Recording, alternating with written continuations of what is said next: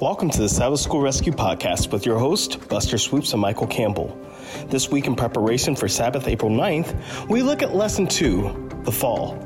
Together, let's see God's eternal plan even in the midst of a degraded decision. The Sabbath School Rescue Podcast is hosted by Michael Campbell and Buster Swoopes at Southwestern Adventist University. We love learning and sharing God's Word, and together we have 18 years of pastoral experience, and now we have the privilege to dig deeper into this study. All right, here we are, Lesson 2, the Fall, and our memory text comes from Genesis chapter 3, verse 15, and it says here, I will put enmity between you and the woman, and between your seed and her seed. He shall bruise your head, and you shall bruise his heel. Once again, that's Genesis 3:15. Yeah, what a beautiful promise of the whole story, plan of redemption. Yeah. Great controversy right here at the very beginning of beginnings. Yeah, I love it. We're going to dig into that a little bit more here later, but God has a plan for us. He always has. It's true. And hopefully we're joining him in that plan. And so not exactly a part of the plan, but, kind of a monkey wrench of the plan. Michael, tell us a little bit about Sunday's lesson, the serpent. Yeah, so the question is if you believe that in the whole creation account here, which is what this whole lesson is about, right? Yeah, Genesis and so on. Well, part of it explains how we got to our sinful human condition that we have here today. And where that starts is the theme of this week's lesson, the fall. And if you believe that there was a fall, then there had to have been someone who precipitates or causes or is a catalyst for that fall, right? Right. Excuse me. And that is the serpent. And that's what the text here says, Genesis chapter 3, verses 1 and 2. Now the serpent was more cunning than any beast of the field which the Lord God had made. And he said to the woman, has God indeed said, you shall not eat of every tree of the garden? And the woman said to the serpent, we may eat of the fruit of the tree of the garden. So there's this dialogue that happens. And so there's a real serpent, but even more real is the scriptures identify who that serpent is, the enemy of God, Lucifer, or specifically the devil or Satan. And so this demonic figure entices the woman, entices Adam and Eve ultimately into the forbidden fruit, and there is sin.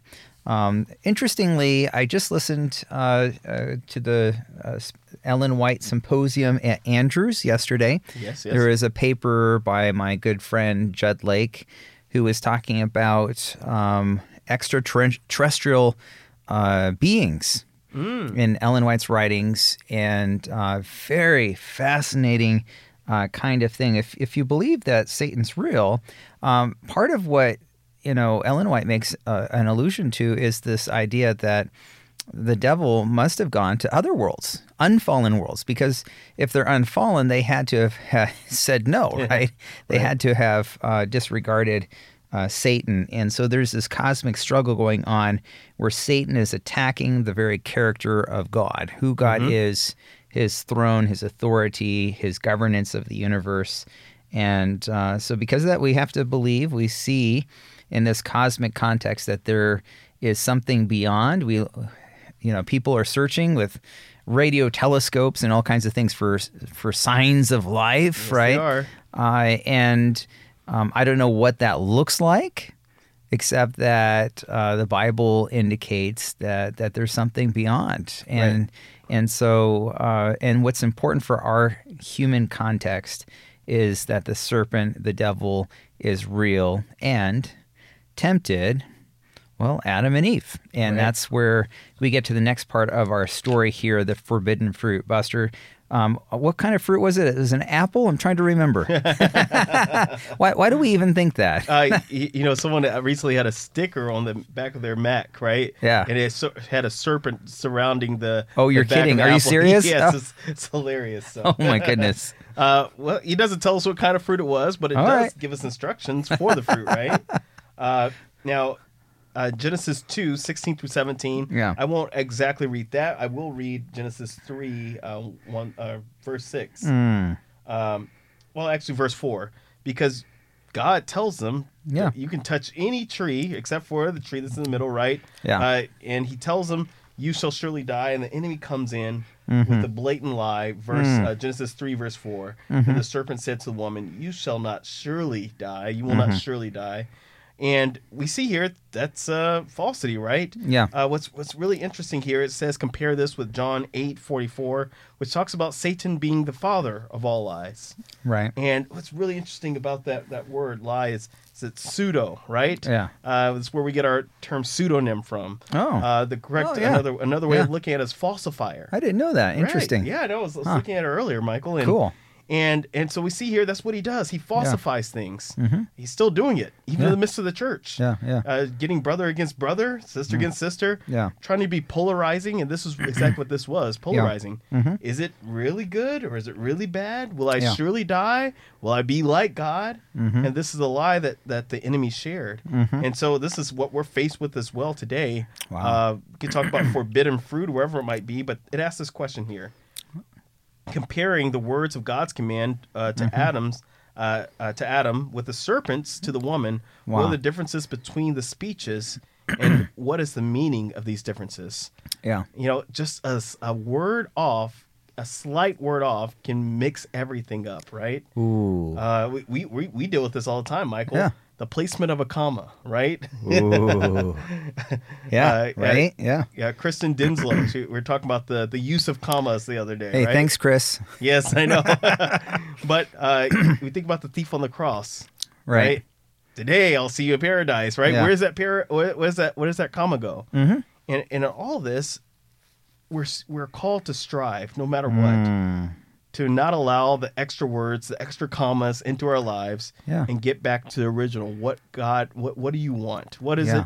What would glorify you? Mm-hmm. And if Eve would have asked herself that question, if Adam would have asked himself that question, Lord, what would glorify you? I think the answer is easily, the truth actually shows itself rather than trying to strive to see if we can get away with this pseudonym, right? And so in all things, hopefully we're doing the same thing. Rather than asking, can I get away with this? Is this okay? Yeah. Asking, the better question to ask is, what will glorify God in this moment? Yeah. Yeah. Right? And listen here, I don't live up to that. I don't think any of us do, Buster.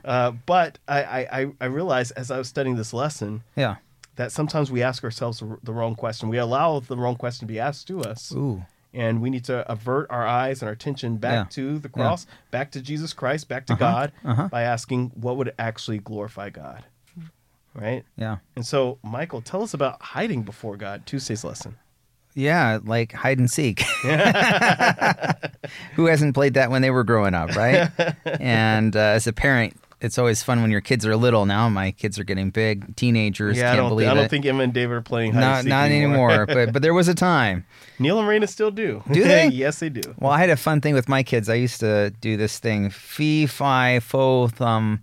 I smell the blood of an English muffin. What? Okay, you have to explain yourself now. Well, you know, the old, and so the end didn't sound quite so palatable, and we like English muffins in our house. And I remember someone said it that way, and so we just made it our own little quirky. And so, but my kids would love that, and every once in a while they'll remind me of the English muffin part. Genesis 3. He's asking us this question about Adam and Eve feeling the need to hide. And we're not talking about hide and seek, playing a game, but we're talking the game of eternal life, the game of their lives. We're at stake here. And you know what's funny is when you do something wrong, you try to cover it up. Well, isn't that just like our story of our lives? Like, you know we shouldn't be doing something. So, you know, it doesn't matter how old you are. It's still the same truth applies, whether maybe it's taxes or something else. We just do it in more sophisticated ways when we're adults. But, you know, the funny thing is last week, Heidi made these lovely, I don't know, scones or something like this. Okay. They're sitting on the kitchen counter. Uh-oh. And our lovely dog, Shasta. Golden Retriever, for those of you that don't know our dog. Lovable dog. Worst thing he'll ever do is lick you. Just a lovable dog. And he snitched those things off the counter.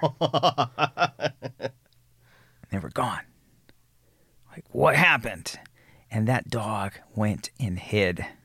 'Cause he knew he'd been bad. He knew he was bad. I mean, so even animals. Shasta, where art thou? Right? Yeah. Even animals know when they've done something bad. And, this is human nature. Yes, it is. Here is, Adam and Eve are hiding.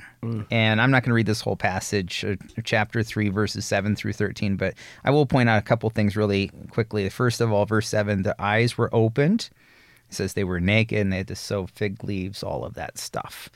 The way that eating the fruit and mistrusting God and bringing sin into the world, it did bring knowledge, but not the kind of knowledge that they wanted. Yeah. I mean, who wouldn't, if we could, undo all of the evilness in the world right now? Even our own evil that we've our own, created. Yeah, exactly. I mean, we just look around us. There's a war going on. Yeah. People are dying. Yeah. Mass graves being discovered. Yeah. And the war's just still doesn't look like there's any end in sight. And no, you just see all of this, and you're just like, if there'd been that's the knowledge that nobody wants. Yeah. And of course they hide. God, I love the image of God that is looking. I always thought, God was someone I had to appease and seek after, but the God of the Bible is the one that's actively looking for Adam and Eve after they've done wrong, and he's the one that continues to pursue each of our hearts. And God's calling out. He's making that initiative. I love that. Yeah. And then verse 13, what is this you've done? And the woman said, the serpent deceived me and I ate. Oh. And isn't this the other thing? Not only do we hide, but we tend to deflect. Buster, man, it's your fault. Yes. I saw zero responsibility in those verses. That's what sin does. Yeah, it does. Just like this blame game, and that's what it's all about. So what happens next with the fate of the serpent, Buster? Michael, as you're going forward there, I was just thinking to myself, one of the greatest losses of that time was their loss of innocence. Yeah, and that's a good way to put it. And not just their guilt of sin, but the fact that they were naked and they didn't know it, right? Yeah. I remember being a kid, and there's certain things you didn't know, and it's the moment where your eyes were opened, even to sexuality, right? Mm-hmm. Yeah, and you never get that back, because for most of us, it wasn't in a good way, right? My parents, they told me the speech. But by that time in third grade, kids had made inappropriate jokes and everything else, and the wool was already lifted. Yeah. And you don't get the innocence back, and they lost that. Yeah. And I think that's what they were actually mourning. They wanted to go back there, but they couldn't. Yeah. And God still said, I have a plan for you, which brings us to Genesis 3:15 in Wednesday's lesson, the fate of the serpent. And I will put enmity between you and the woman, and between your offspring and hers. He will crush your head, and you will strike his heel. And it asks this question, what did the Lord say to the serpent here? And what hope is implied in these verses? This is simply the plan of salvation. This is the gospel. Yeah. In the book of Genesis, in the beginning, God was already in movement, in plan mode for us, saying that Jesus was going to come. He's going to crush the enemy's head, but he was going to strike his heel. Yeah. And we see what happens there. It gives us a couple of verses there towards the middle of Wednesday's lesson. Genesis 3:15, of course, but then Romans 16, verse 20. I have these highlighted, ready to go. Hopefully they're still up there. I love how this is Genesis 3:15. It's not quite 3:16, but it's almost, John 3:16, for God so loved the world. There we go. Kind of close, but it's the same idea. It's the gospel in a nutshell. There it is, right? So 16:20 of Romans says, and the God of peace will crush Satan under your feet shortly. The grace of our Lord Jesus Christ will be with you. Amen. And then, of course, Hebrews 2:14 talks about how Christ has power even over death, but the enemy is the one who brings that death about, right? Yeah, yeah. And then 12:17 talks about war between the enemy and between the serpent, the dragon, and the woman, which is the church. So it says, how is the plan of salvation as well as the great controversy revealed here in these texts? Well, we see it happening. We see that there is a plan, but we see we actually got to see the fruition of that plan. We had to see it completed. We got to see Christ on the cross, raised from the dead, ascend to heaven, who is now our acting high priest. So he won. What he said was going to happen happened. The enemy thought he won. He was able to crucify him. He was able to, and he thought he won at that moment, but no. Continue the story, right? Exactly. And so Jesus wins in the end, and now it's up to us in this great controversy. Which side do you choose? Yeah. I know sometimes we say, well, it's not as easy as that. It actually is. I guess we make it too complicated, Buster. We do. Because it's a decision not made with our mouth. It's not even made with our church attendance. Wow. It's made with our lives. It's made with our heads and with our hearts. It's made with our entire beings. Yeah. Whose our side character. do you choose? Exactly. It's made with our character, which is the only thing we can bring with us to heaven. Our character and, well, each other. Well, our minds. That's why we have Southwestern Adventist University. There we go. Influencing the minds towards Christ. For Christ. Yes. Absolutely. All right, so Michael, bring us home with human destiny. Yeah, so human destiny, wow. There's a fancy term that philosophers like to use, ontology, right? Or, the what's the end purpose? What's the goal? Right. And a more theological term, theodicy. Yes. Right? Where is this all headed? And we've been reminded of this great hope, the hope of a Redeemer that's yet in the future at this point of the story. But Adam and Eve, they're removed from the garden. And at the end of this passage of Genesis 3, it says that there's an angel, a cherubim, right? With a fiery sword. That had to have been cool to see, right? Yeah, unless you're Adam and Eve. But it sounds pretty cool. Yes. And guards the way, and things have changed. They're gone from the garden, and life will forever be different until the garden's restored, until the earth's made new or renewed, and all of what that is. And our destiny, Adam and Eve's destiny, rests in the fate of a Savior. And like you said, we know the outcome of that. Right. But really, that leaves our human destiny in our own hands in terms of what we choose to do. And all of us have to live with that proverbial flaming sword. We can't go back on our own. We can't just choose and be translated. Take me. We're here. We're here in the midst of trials and turmoil and thorns and thistles and the sweat of our brow until that great and glorious day when Christ comes and will make things, renew things, make things new again. I just had a strange thought, Michael. Okay. If the garden was still there and the flaming swords were still there, how many people would have been destroyed just trying to sneak in? Oh my goodness! All right. Yeah, let's be glad that. Yeah, I won't go down the rabbit trail. Yeah, thinking new movie ideas here, yeah, exactly. Movie scripts, royalties to Buster Swoopes. Yes, thank you. Contact me. And I mean, but there is a hope. There is a gospel. There's a promise. And God's intent for each of us to experience that gospel fully restored and renewed in our lives. And, we were just talking, we had this NED Pastors Book Club, and we were discussing Tim Muehlhoff's new book on conflict and how do we deal with conflict. And, there's different things that are important, relationships and communication and all of these kinds of things. But my friend Nick Saddlemeyer, this one of our panelists, said, the most important thing when you're dealing with conflict is to remember that we will be in heaven with that person, potentially by God's grace. Amen. For all eternity. Prayerfully. For all eternity. So we have to, if we value other people, we have to value those people now, because the reality is that God's intent for both them and me, us, is to be with him together in all eternity, him or her in all eternity. And so I think that should give us pause as we think about the lesson for this week.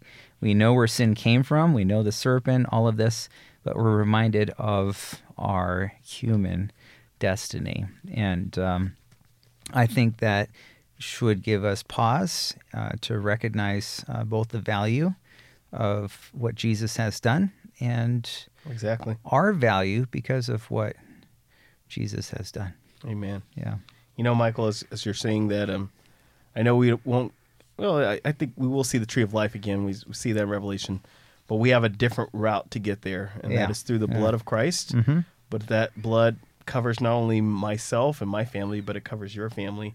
It covers the family of my enemy if they choose. Yeah. And my prayer should be that my enemy is there as well. Right. Yeah. Well, I think that puts a wrap for another week, huh? I believe so. So this is Soup and Swoopes signing out. As we put a wrap on this week's lesson, this is Campbell Swoopes signing off. By the way, we want to give a shout out to our sponsors, the Southwestern Union of Seventh-day Adventists and Southwestern Adventist University, which has for over 125 years provided a Christ-centered education just 20 minutes south of Fort Worth, Texas. We love teaching with personal colleagues, offer quality academics, and provide numerous ways to get involved both on campus and across the globe. To learn more, visit swau.edu or check us out on Facebook, Twitter, or Instagram. Also, be sure to join us again next week as we continue to explore God's Word. You can make sure not to miss an episode by joining us at sabbathschoolrescue.org.